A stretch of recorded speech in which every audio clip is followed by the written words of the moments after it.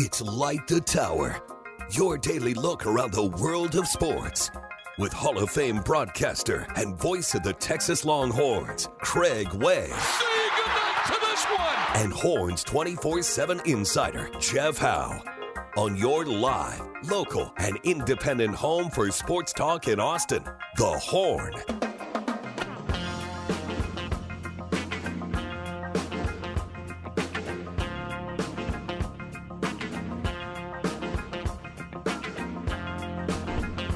Light it up on a Monday edition of Light the Tower on the Horn. We are live, local, and digital on the Horn app and at hornfm.com. Wherever you're listening, however you're listening, we just thank you so much for being a part of today's presentation. I am Jeff Howe. Craig Way will be here at some point today. He's still in Fort Worth at Texas TCU baseball series. Longhorns won the series yesterday. How about Porter Brown walking it off with a play at the plate of nice dart of a throw from left field. I don't know why they sent the runner from third because that ball wasn't hitting all that deep, but I digress. Texas wins the series yesterday, going for the sweep today with Tanner Witt as the opener. Going to go an inning, 20 to 30 pitches, somewhere in there. So we'll see how that goes. So we'll hear from Craig at some point today, but it is myself and it is our esteemed producer who has something in common after this weekend with Ryan Tannehill. We'll get to that in a minute. He is a play-by-play prodigy. He is Cameron Parker. Cam, would you like to know what you and Ryan Tannehill have in common if you haven't figured it out already?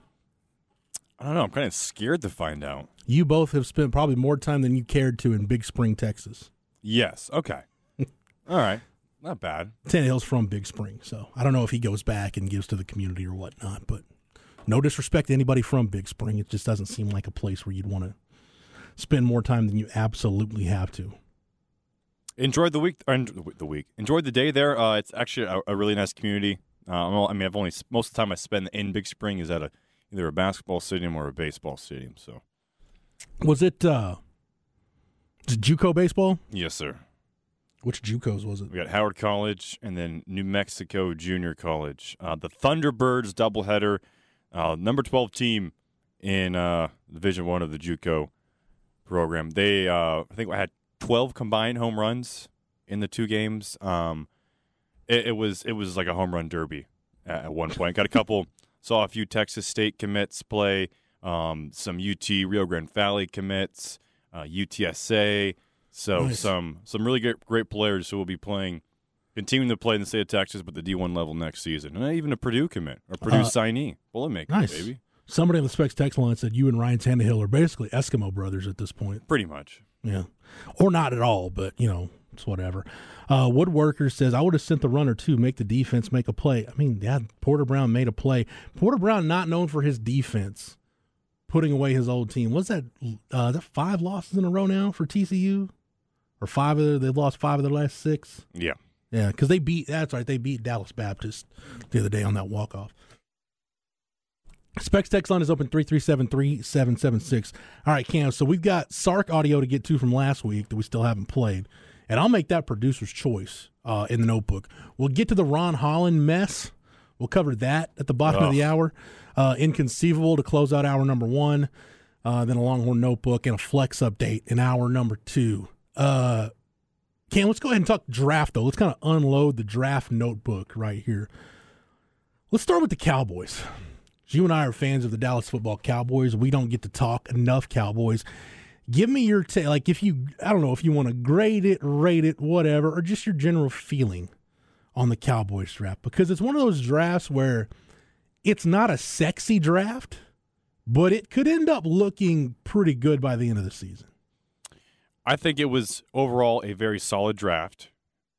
I love the Mozzie Smith pick. It's a need, yeah. The defensive line has been a huge issue. I mean, going back to like the Green Bay game last season when Dallas had that 14-point lead, Dak threw that pick at the end of the half. But the game plan for Green Bay was just, we're going to run the ball until Dallas stops us. And Dallas never did. And that was an area of concern the entire season. And Matt LaFleur is he's of that Kyle Shanahan, Sean McVay coaching tree. Matt LaFleur loves him some running backs and has no compunction about pounding the rock. And now Dallas finally has that guy in the middle who will take up space. Space eaters. That's what Dallas really hasn't had. They have great guys on the edge. I love the edge part of the Cowboys, so that was a good need. Second round pick, the Michigan tight end, not a big fan. I think Dallas reached for him. I think they saw their goal was Kincaid. Kincaid goes off. All right. See, I don't think Kincaid was the target there. Okay. Because I keep hearing from, and look, this could be spin. I don't know, but everything I've heard from David Moore, the Morning News, other guys that cover the Cowboys on a day-to-day basis, their tight end board looked a lot different than some other teams had. So I think it came down to, even if Kincaid was there, I still think they probably would have gone with Smith. This goes back to the whole Dallas Goedert thing a few years ago. Like when the Cowboys, it was in the second round and the Cowboys had a pick and the Eagles jumped in front of them and took Goedert. And it was like, oh man, they took the Cowboys pick. Well, apparently the Cowboys, was that the Tristan Hill draft, I think? Yeah. The Cowboys apparently didn't have Dallas Goedert that high. Even if he was there, apparently he would not have been the pick. And again, that could be spin from the star. I don't know. But I don't know, again, that if Kincaid was there that he would have been the pick. But you're right, Cam, it's a need. And I think it was a deal where they probably felt like, look, they wanted to come out of there with two holes filled, obviously, based on their first two picks. They needed a run-stuffing defensive tackle who could occupy blockers, and they wanted a tight end. They felt like, based on how they valued Schoonmaker, they probably felt like, okay, we'll get Mazi Smith now because the tackles that are going to be there at, what was their pick in the second round, 58? The tackle crop at 58 is not going to be nearly what we need to have an impact. In other words, they felt like they could get an impact tight end at 58. The same was not true for defensive tackle. So take the tackle now, take the tight end at 58. I'm not saying that's right. I'm just saying that's probably – I know when you're talking about a Jerry Jones run draft, you're trying to apply a logic to an illogical situation. But if I'm trying to psychoanalyze the Cowboys and their approach, that's probably how they felt. Yeah. And I think they also didn't expect to see Laporta go so early in the third round. And then a couple more tight ends come off. That was way earlier than a lot of people were expecting him to go. I heard mid 2 to maybe early 3 grades on him. But I think he's a great prospect, and I think a lot of NFL teams also realized that. I just thought Schoonmaker, I don't think he's an upgrade over Jake Ferguson, or Hendershot. I don't think I think you could have gone somewhere else. I would have loved to have gone. I mean, I know they added Deuce Vaughn. Maybe I'm just being homer here. I would have loved to rather have just Roschon. But I'm speaking of Roschon Johnson, his teammate Demo, that was a great pick. I think what Dan Quinn's going to be able to work with Overshown, we saw Micah Parsons in his career, how Dan Quinn has moved him all over the field. Mm-hmm.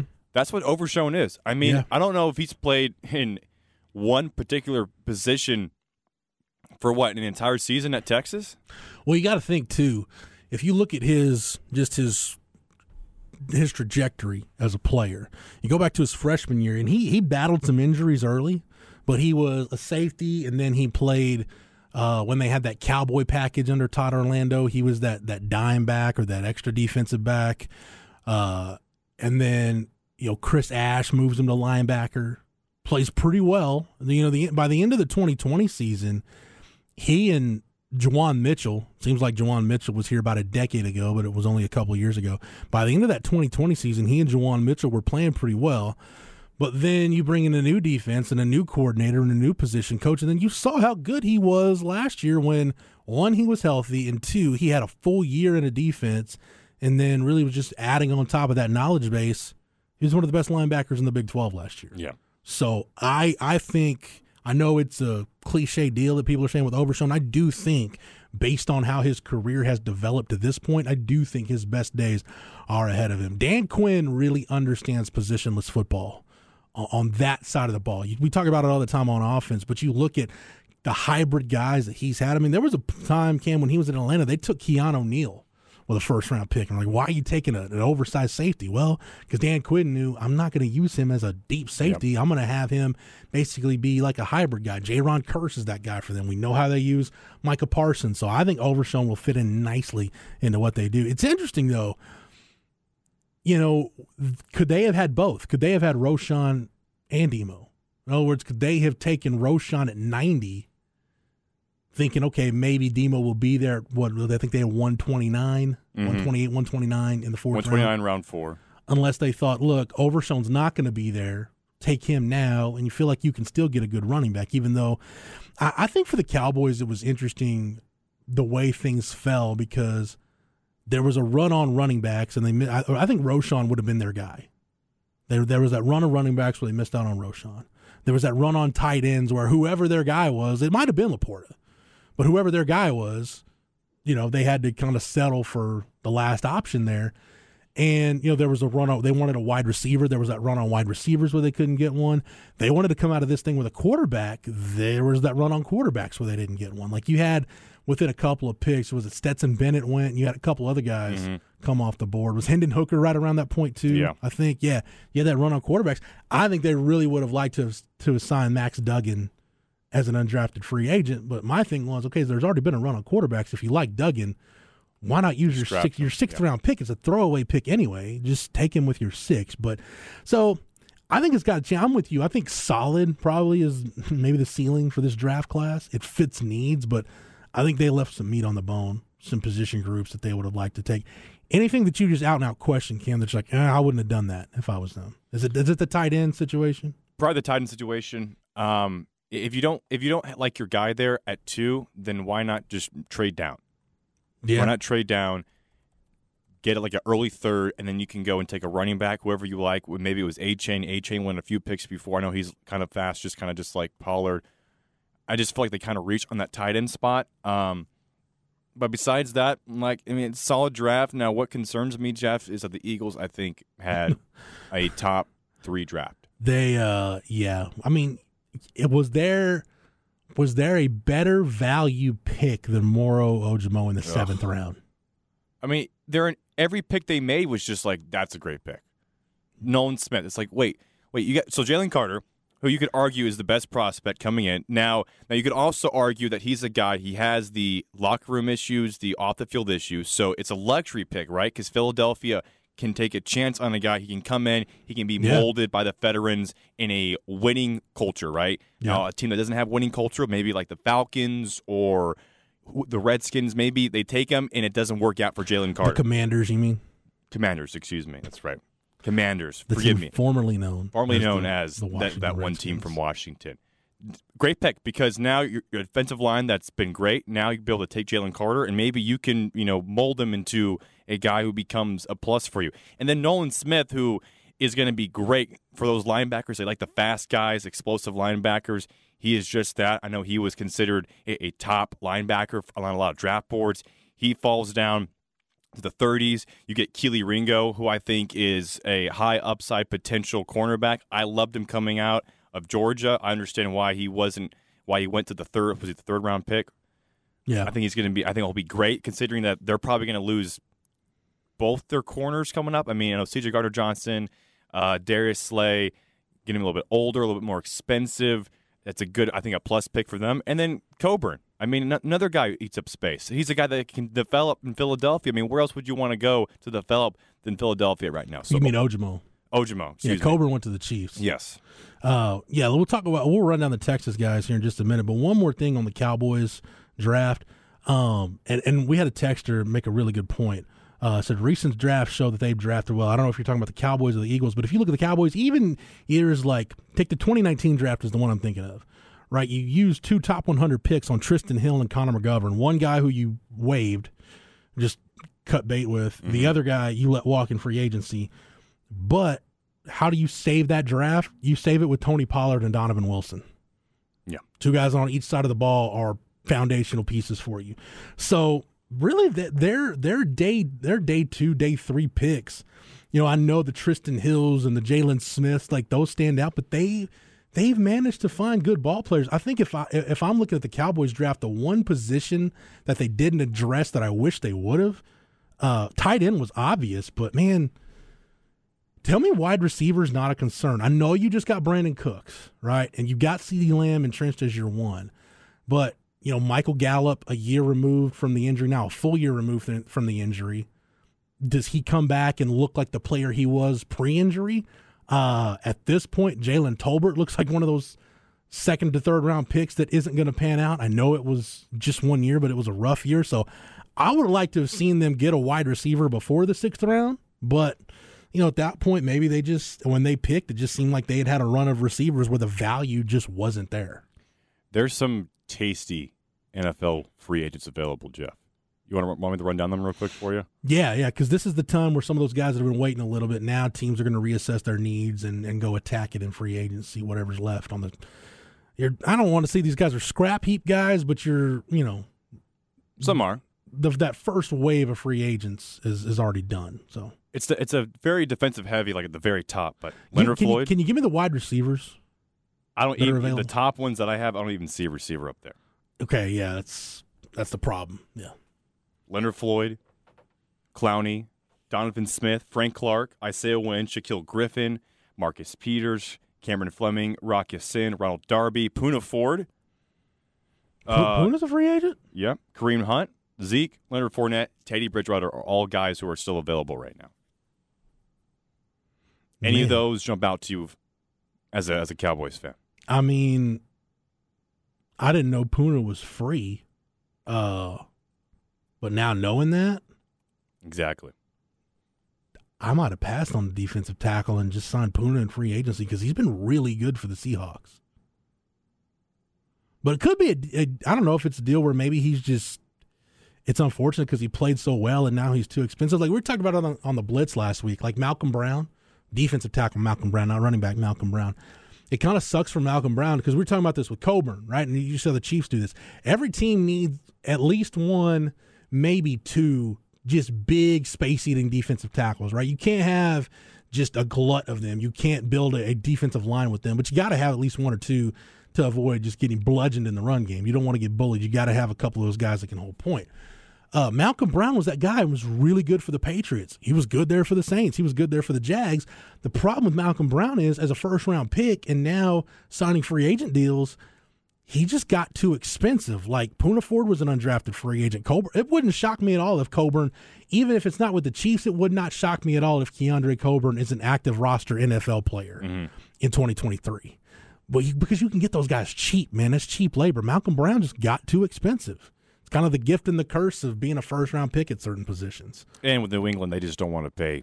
When they become a free agent, Belichick has a thing where it's like, if I can find you in the draft next year or as an undrafted free agent or as a free agent and pay less, I'm going to do that. They exercised his fifth-year option. They got their 5 years out of him, and then he was off in free agency. But it's also good because, you make your money, right? Yeah. You got to go out. You got to get that check. He was a really big part of 2 Super Bowl championship teams. Not a lot of guys can say that. Specs text line is open 337-3776. We'll get to some of your feedback here in just a second. But Cam, so we talked about the Cowboys draft. Anything with the Texans draft stand out to you, good, bad, or indifferent?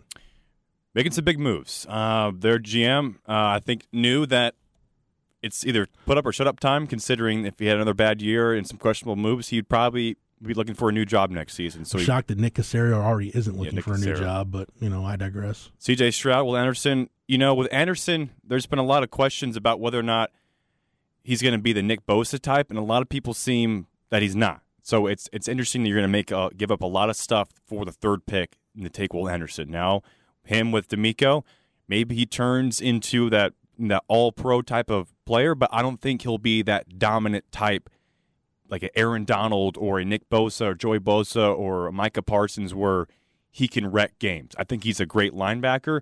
So I'm interested to see how that pans out for Caserio moving up that big for Anderson. Now, I'm not a Texans fan, but I don't think that this team's going to be any good this season either. It's still going to be a very much a developing year for D'Amico, for Stroud. They have a lot of holes in their roster, but if you want to, get better, you're going to have to take some risk and chances. So I like that for the Texans, for a franchise that I don't feel like really. What's been their biggest move? Trading for David Johnson a couple years ago. Like they have not really done anything that's been too risky. Was the David Johnson deal before or after the Laramie Tunsil trade? I think that was after. Yeah, that sounds right in my head. I'll tell you what about the Texans draft though. I love what they did from round 3 on. Their second pick in round 3, getting Tank Dell where they got him. I mean, I know you hear this all the time, but it seemed like there were maybe some early second-round buzz on Tank Dell. I think to get him with your second 3, that's good value. Dylan Horton from TCU in the 4th, again, a good value pick. Henry To'oTo'o in the 5th, again, I like that value. Jarrett Patterson from Notre Dame. The fact that Xavier Hutchinson lasted until the 6th round, I think is criminal. Yeah. to get him with a 6th-round pick is good. So I kind of like what they did further on down the line with just getting good value. And what I mean by value is, man, when you get to the pretty much from the 4th, once you get to day 3 of the draft, I think you're looking for one of two things. You're either looking for tools, right? A guy that he's got elite speed, he's got elite length, he's just an uber athlete, just something about him tools-wise that you say, okay, we can develop him. He's a backup, maybe he's a practice squad guy, whatever. We feel like we can develop that tool. Or in the case of Hutchinson, in the case of To'oTo'o, at that point now you're looking for ball players. You're looking for tools or just ball players, like proven commodities, proven ball players at big-time schools. And with Henry To'oTo'o, with Jaret Patterson, with Dalen Horton, Xavier Hutchinson, you got proven commodities, guys that did it at the Power 5 level at big-time programs at a big-time level. And you say what you want about Xavier Hutchinson. Iowa State's not a big-time program. Well, tell me there was for sure a better wide receiver in the Big 12 last year than him. Yeah. Maybe Quentin Johnston, but go back and watch the Texas tape. Xavier Hutchinson was really, really good. Forget the drop that he had at the end, I know, but he was one of the better wide receivers, one of the best skill guys in the Big 12. I'll tell you what, Cam, we'll carry this over because we'll talk about the Longhorns draft picks. We'll talk Longhorn draft picks. Maybe what do you want to do? You want to get into Sark audio, or you want to talk about the Ron Holland mess? I feel like Texas fans really want to get to the Ron Holland stuff. But we have Craig coming up 11 o'clock hour, so we're going to see. Craig, top of the 11? I don't know if he's going to carry through the entire hour because I know he's meeting with Coach Pierce right now. Texas getting ready to meet with TCU at 1 o'clock. I believe it's on ESPN2. The Deuce? Is that you? Or no, I think it's going to be on ESPN Plus. ESPN Plus, okay. Yeah. We can do a little Ron Holland and then just see what Craig's up to. We'll finish off the Texas, the Longhorns in the NFL draft. We'll also talk about the 2 undrafted free agent signings and one that's getting a shot to maybe get on a camp roster. We'll talk about that. And, yeah, we'll dive head first into the Ron Holland fiasco. We'll do that when we come back here on Light the Tower, on the Horn, live, local, and digital, on the Horn app and at hornfm.com. Light the Tower. Rolling along on a Monday edition of Light the Tower, Jeff Howe, Cameron Parker. As Cam let me know during the last segment, Craig will be on with us in the 11 o'clock hour from Fort Worth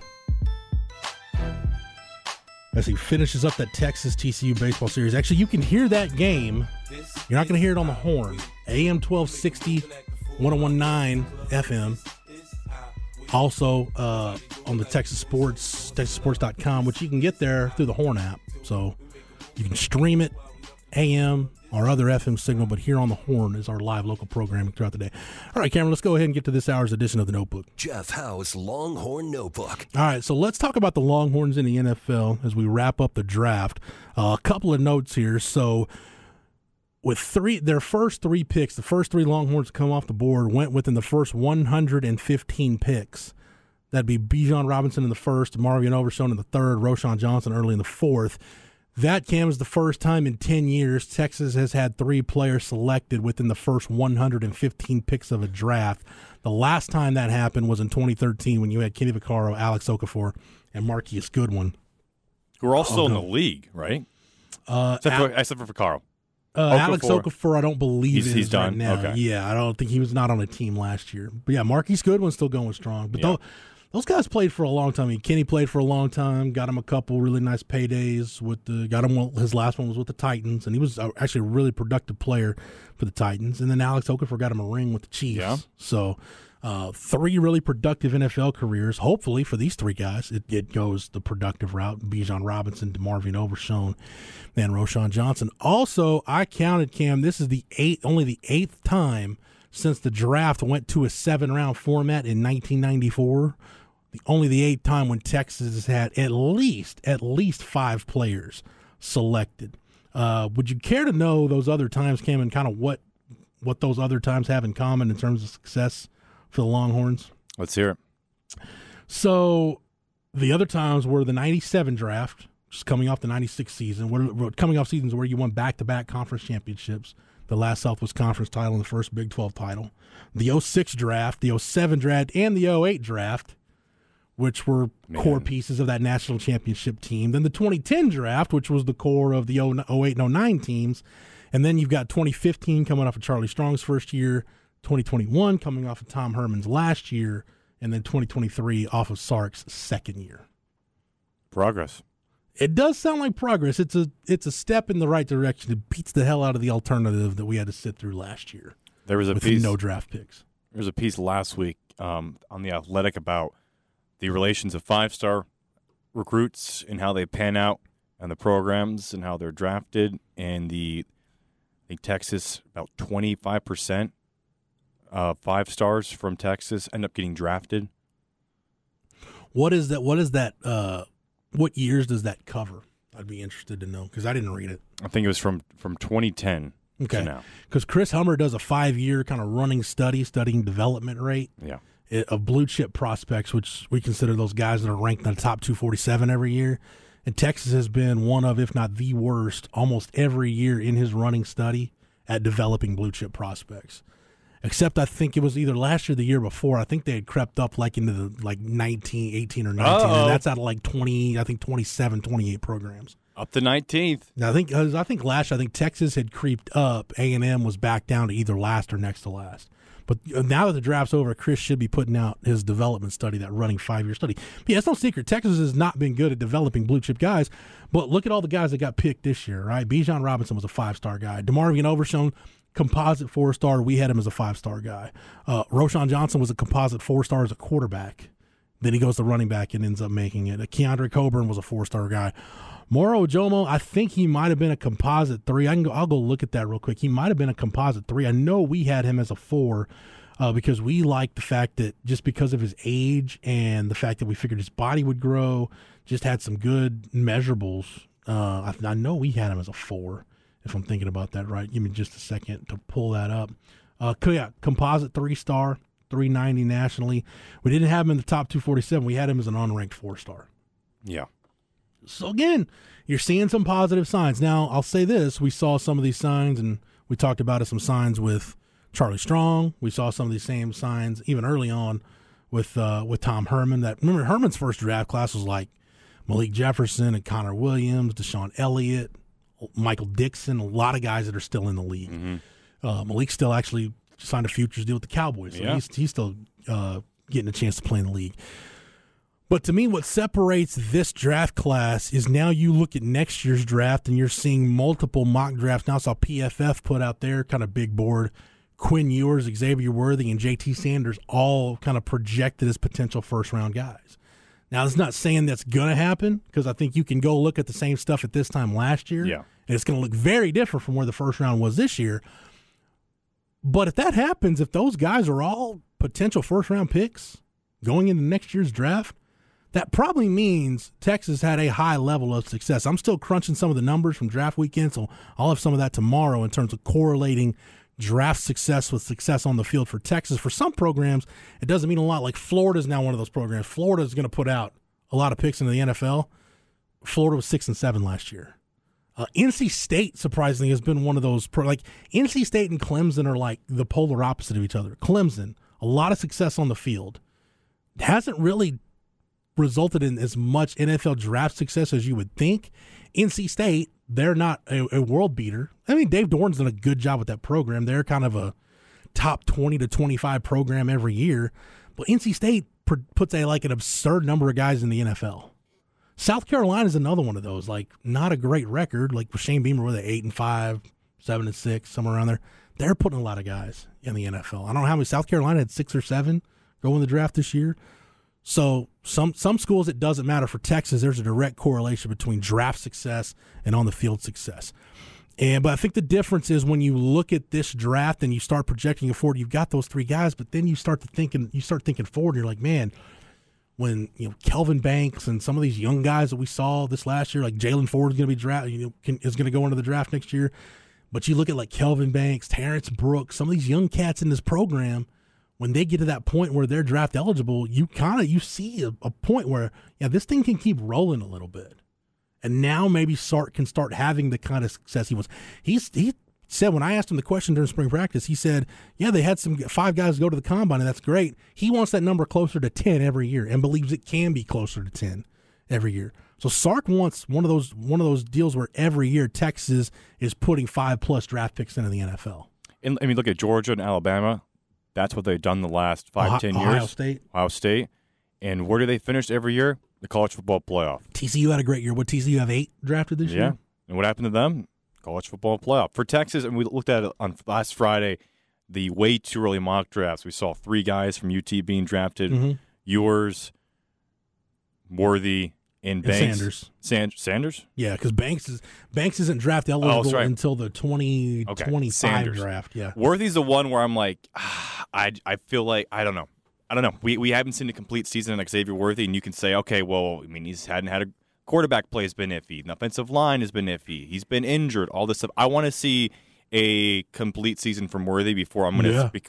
If I'm thinking that, there's no way NFL scouts are thinking that Worthy's going to be a first round pick. I've heard if he would have come out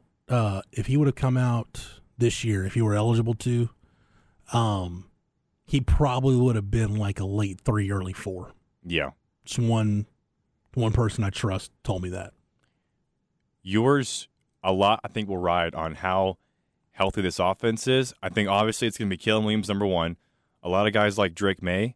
But I think looking at the class for next season, I think yours is probably that third quarterback. And we've seen how it goes here with the combine and stuff. Where the first 3 of the first 4 picks this draft were quarterbacks. Anthony Richardson, he's a project. He's not going to be there to start game 1, but he has that ceiling. And for yours, I think yours can have a much better season this year than Richardson did last year because he had the Kentucky game, he had the Utah game, but besides that, there wasn't a lot that was just like, he's completely dominating. Dude, like I said, SEC Anthony play. Richardson is the kind of pick that you either look like a genius in 3 or 4 years, or Chris Ballard's going to be out of a job in the next 12 to 18 months. If you drafted Will Levis, he would have been out of a job because you're basically just drafting Sam Ehlinger. I think Ehlinger's a better quarterback than Will Levis, but I'm completely biased. Dude, it's going to be tough for Sam to make that roster, though, Cam. Yeah. Like, they still – Nick Foles is still there. They just signed Gardner Minshew. They drafted Anthony Richardson, and Sam was kind of at least for the Frank Reich regime, was kind of a package guy where they could do some different things. Well, that's a perfect way to get Anthony Richardson's feet wet. So, I don't know, maybe at this point, maybe it's just best for Sam to just get out of Indy. Maybe if he can get released and go sign somewhere. Honestly, because of their styles, dude, I think Sam would be a perfect backup for the Cowboys. Yeah. We kind of just like Colt with the Browns, where it's just like, man, like he got his chance, but that was just a really bad organization and just probably the wrong team to be on. Yeah. I'm not saying Colt McCoy could have been a perennial Hall of Famer and a Pro Bowler and a Super Bowl champion. There's a reason why Colt's still in the league. Yeah. I can see Sam having a similar trajectory where he's just, he's good enough if you need him to start during the year, but he's that security blanket. If you want to invest in your backup quarterback, you can invest in Sam Ehlinger. Yeah. I think he will have a 10 to 15 career in the NFL, 10 to 15 year career in the NFL, just being, even if he's just a backup quarterback, but he's a great locker room guy. He's a very high IQ individual, and he's someone that you want on your sideline that can come in. How many times do we see Colt come in a year for the Cardinals because Kyler Murray gets injured? I mean, he started 3 games last season, and ultimately Colt got injured. But, this is year 13 of Colt in the league, and he's still trusted to be the number 2 guy. Dude, and sign me up. Sign me up to be Dak Prescott's backup quarterback, because as much as I love Dak, dude, I've got a pretty good shot to start at some point this year. Yeah. They're going to need me for a game or 2. So I know we're putting the cart way before the horse on Sam, but that Indy situation just, new coach and, you got a GM fighting for his job. They hired an ESPN analyst during the season, Jeff. Yeah, Jim Irsay doesn't get enough credit for being a nosy, hands-on owner. And credit, I say that tongue-in-cheek. Like, he's just tweeting, like, bizarre stuff during the draft. Like, hey, do you want us to draft Will Levis? Like, dude, you just spent the number 4 pick on a quarterback. Like, why are you even mentioning that? I don't know. Jim Irsay's a whole different ball of wax. But we'll take your questions on the Cowboys or the Longhorns in the NFL. Real quick, before we transition to Ron Holland talk, I like Deshaun Jameson's fit with the 49ers for the reasons my man Matt Butler pointed out, and I actually went and looked up Deshaun's numbers. They were a little more impressive. I don't know, Matt and I might be kind of looking for the same thing, but just maybe a little bit different. Deshaun Jameson signs an undrafted free agent deal with the San Francisco 49ers. So during Jameson's entire career, I was harping on him, or harping on the staff, please move him to safety or nickel where he can be around the football more and make more of an impact, because he is a ball hawk, and he's proven that when He gets his hands on the football. He can do really exciting things with it. Now, that is up to Kyle Shanahan, the lifetime Longhorn himself, he has that power in his hands now to try Deshaun Jameson at safety. What a time to be alive. But the thing for me that Matt Butler pointed out, I went back and looked at the numbers, Deshaun Jameson became a really good corner in zone coverage last year. Was one of the better zone coverage corners in the country, and the 49ers are a real zone-heavy defense. Deshaun Jameson allowed a 46.2 NFL passer rating when targeted in zone coverage last season. Only 16 receptions allowed on 34 targets. He had 2 interceptions in zone coverage, 5 pass breakups, a total of 6 forced incompletions. He was really good in zone coverage. We see he can lunge a little bit. His eyes aren't great. We see where he can struggle in man coverage, and his recovery speed is good. It's not elite. But I think safety would be a perfect fit for him. But the fact that the 49ers run a lot of zone, he can come in, whether you want him returning kicks, whether you want him on block units, coverage units, he can come in and be a core special teams guy for you. Whether it's the 49ers or somebody else, I think Deshaun Jameson's making a roster. I've thought that about him. I think you could look back and say, wow, he had a better pro career than he had a college career. I really think that about Deshaun Jameson. The nice thing about that signing is that it's a luxury signing because now the 49ers can use Jameson however they want versus at Texas where it's like we have no one else at cornerback. Deshaun, you got to be our cornerback one. I mean, this is the first time the cornerback depth room has been solid for Texas in how many years? And the same thing with Overshown, it's right? It's been a minute, yeah. Where you need a demo to play a certain position, but now in the NFL, Overshown and Jameson can kind of be used in different ways where PK and the Texas defense could not do that because they needed him to play a certain position the entire time at Texas because there was no depth at all on the 40 acres. Dude, and Stoner makes a good point. Would Shano just take Deshaun Jameson and maybe try him on offense? Yeah, I don't know.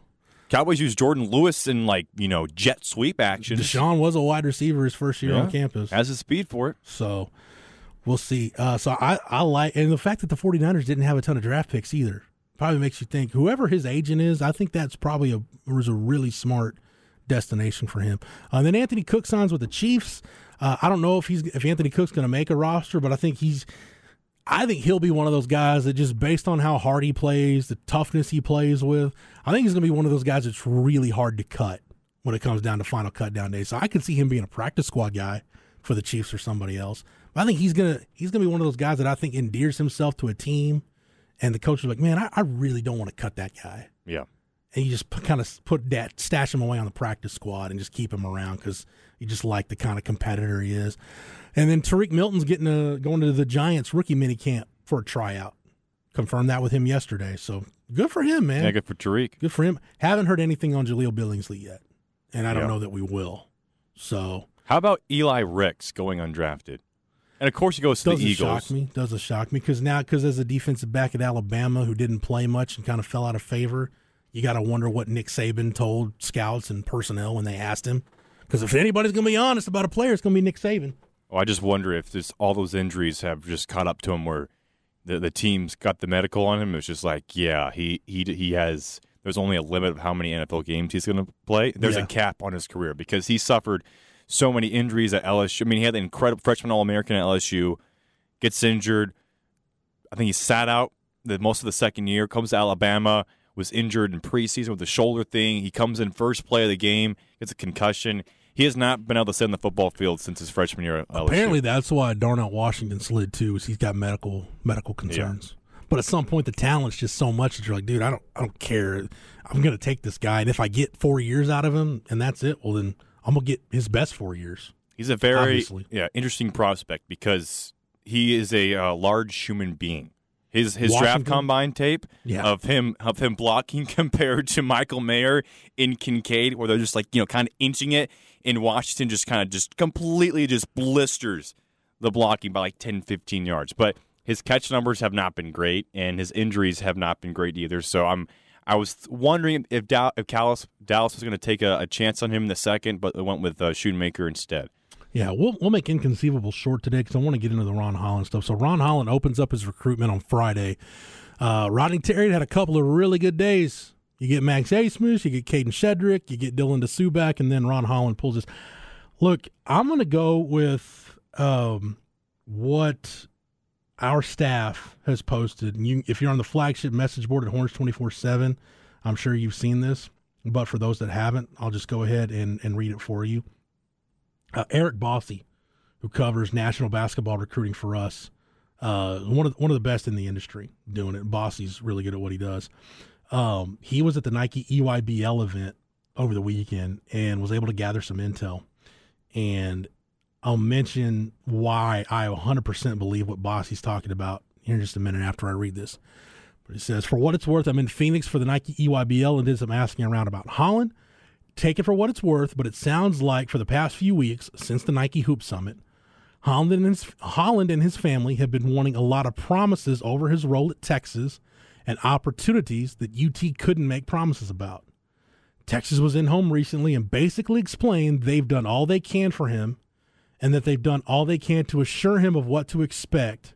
But if he's not happy, they can't make any more promises. That if he has to do something different, they feel the program is a strong enough one that they will find a way to move on and succeed with or without him. The reason why I buy this report from Bossy 100%, this is exactly what I was told about why Arterio Morris entered the portal. The promises. You want certain things promised. And say what you want, man. Rodney Terry's just not going to do that. That's what I was told by the person who told me that about Arterio Morris. RT's just not going to do that. I think, look, let's take Morris for a minute, right, Kim? I think if Arterio Morris had come back, clearly his minutes would have increased. His role would have increased. By how much? How many minutes was he going to play? How many shots per game he was going to get? You don't know that. You can't predict that, and you can't promise that. When you start promising stuff like that to players, that's when you get yourself in a world of hurt, number one, because the first time you don't live up to that promise, now that player isn't content. And when those other guys on that team find out that you promised that player X or promised him Y or promised him Z and they didn't get that same promise, that's when you create issues within your locker room. So I have no problem with Texas taking that approach. Arterio Morris is now at Kansas. Good luck trying to get assurances from Bill Self on how much you're going to play and what your role is going to be, because that's a guy that probably the first time you complain to Bill Self about your role or your playing time, it's probably about the time you find yourself on the bench. Yeah. At Allen Fieldhouse. And with Ron Holland, I saw the report from Jeff Goodman this morning that it's sounding like Arkansas, which, say what you want about tampering and things like that. It's college basketball is one of those sports, Cam, that people are like, you hear this said all the time, like once you find out how the sausage is made, it doesn't taste as good. Mm-hmm. Something like that. Apologize if I butchered it. I mean, in college basketball, we know, like Gen Pop knows way too much about how the sausage is made in college basketball. Like, there is no honor amongst thieves when you're talking about tampering and things like that. But maybe it's Arkansas, the G League too, with Ron Holland. And we can talk about NIL all we want. Same thing with A.J. Johnson. A.J. Johnson, you had a deal who didn't really want to go to class. Didn't really, when he talked about college experience, yeah. If a dude, I'd rather be a dude be honest, though. Like, I don't want to go to class. And if the NBL is going to pay me a contract that's going to pay me upwards of $750,000. Yeah, it's a pretty nice 1-year gig before you go to the league. And I don't know what the G League is going to offer Ron Holland, but I heard in the neighborhood of what they were going to offer Greg Brown to make him make that decision to not go to Texas. And if it's in that realm, that's probably something Texas wouldn't be smart to do for NIL, number one. And I don't know, quite frankly, if it's something that they could do. Again, assuming that number I was told was offered to Greg Brown is accurate. So there's a lot of layers to this, man. I think, for one, does Rodney Terry and that staff, do they kind of rethink the way they recruit? And it's with these guys, it's interesting anyway, because you look at Arterio Morris, Ron Holland. By the way, those two guys are really good friends. So take that for whatever it's worth. And if Arterio Morris had a bad experience at Texas or didn't like it or was disenfranchised or whatever, was he talking to his buddy about that? I don't know. That's just pure speculation. But Arterio Morris, Ron Holland, A.J. Johnson, 3 guys that you took that you knew they had professional opportunities and you knew something like this could happen. So I just wonder, does it change the type of guys Rod and Terry and company go out? In other words, if you're going to go after a guy that's going to have legitimate professional options for 1 year before he goes to the league, and talk about the one-and-done rule all you want, the NBA, the next CBA has already been ratified, so it's going to be another 8 years before you can talk about that thing changing again. So it's just, you're just going number one in the wind. Like, it's not going to do any good to talk about it and beat that point home. I just wonder if it changes the type of guys they go after. In other words, if you go after one of these guys that has legitimate professional opportunities, do you have a good enough relationship with them to fend off the people that are in their ear telling them to take that contract? Because I tell you what, Trey Johnson, the number one prospect in the country out of Lake Highlands, he and Rodney Terry have a really good relationship. RT's got a great relationship with that family because Trey's dad played for RT when RT was an assistant at Baylor under Harry Miller. So they've got a good relationship. Trey Johnson's going to have plenty of opportunities to go to the professional ranks if he wants to. And you have to, he's the type of guy, he's so talented, you have to continue to recruit him. Even if you sign him, you recruit him through the whistle like he's uncommitted and hope that your relationship is enough. It's not a good situation to be in to have to think about, because you want to recruit really talented players, but at the same time, you want to avoid situations happening like what's happening right now, where you now have 0 incoming freshmen for the 2023-24 season. So we'll take your questions on that. We'll get back into that. But coming up next, we'll do a quick Inconceivable as we wrap up hour number 1 here on Light the Tower, on the Horn, live, local, and digital, on the Horn app and at hornfm.com. Inconceivable. Inconceivable. Inconceivable. Inconceivable. You keep using the word. I do not think it means what you think it means.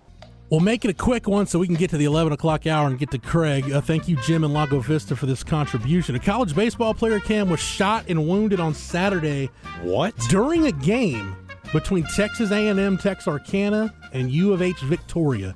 The 18-year-old player, who was not immediately identified, was struck by a stray bullet around 5:30 p.m. local time when he was standing in the bullpen area at George Dobson Field in Texarkana.